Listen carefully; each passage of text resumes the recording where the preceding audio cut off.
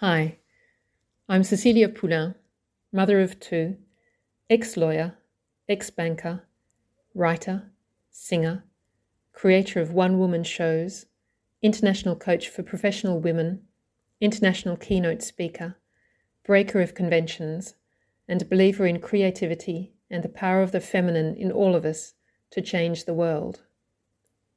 Welcome to Diary of a Writer, where I talk about how I write and read some of what I write.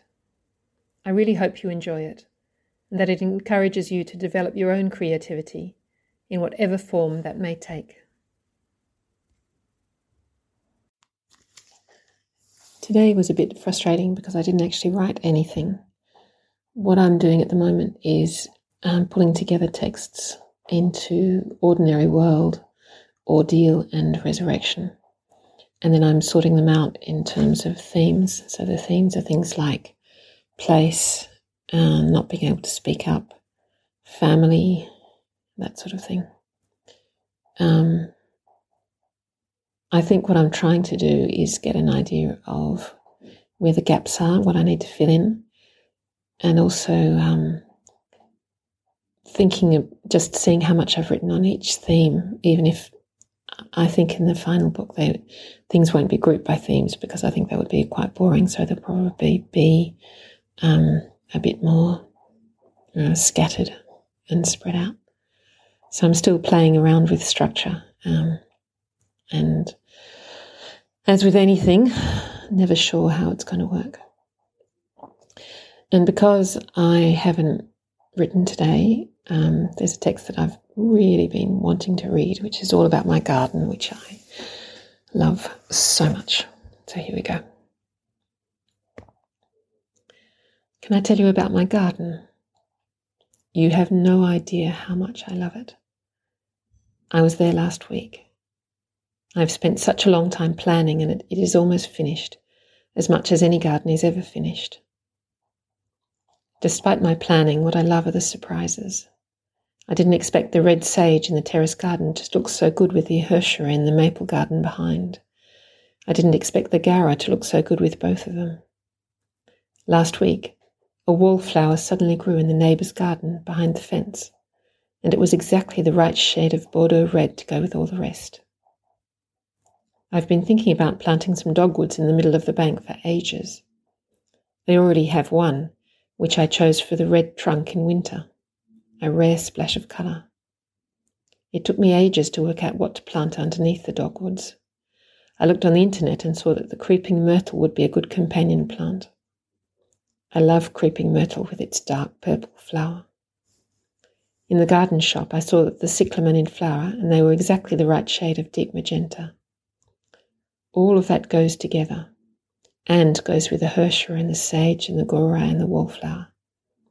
It feels as though the whole thing is coming together. I finally pulled all the weeds out of the driveway garden and planted alternate fuchsia pink sage and clear pink Gowra. Towards the gate, I replanted some of the irises that I had pulled out, although I'm not convinced about how good they will look. The sage and the Gora look good together, but another surprise, the sage looks extraordinary with the abelia in the flower in the hedge behind. This gives me a deep sense of satisfaction, and I can't stop thinking about it. I made a mistake with the same fuchsia pink sage. I planted one next to the cotoneaster in the garden next to the field, and the pink and orangey red clashed terribly. What do I love about my garden? I love putting my fingers into the deep, dark soil and seeing how alive it is.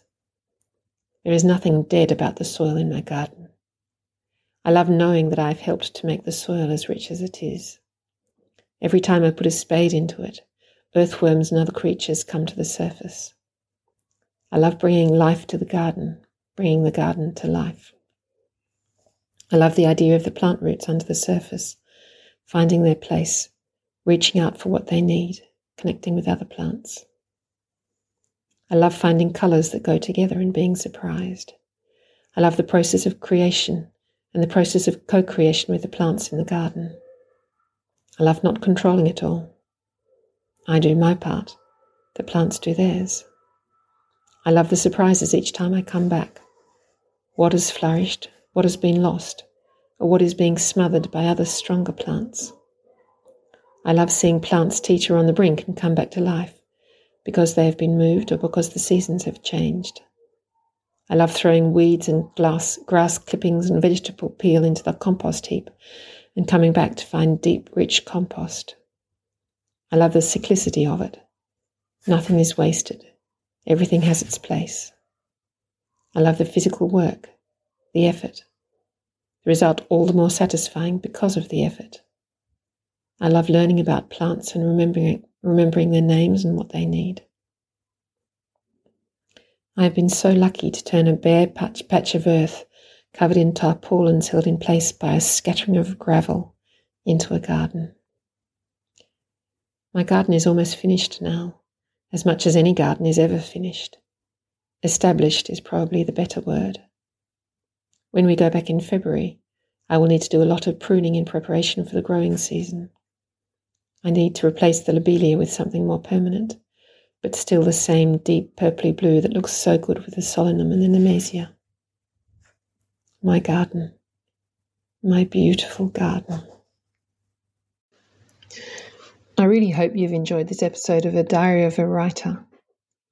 I'm running an absolutely free group coaching session on the 9th of May at 6:30 p.m. Central European Time. This session is part of my Dancing Days series where we dig deep on a particular emotion.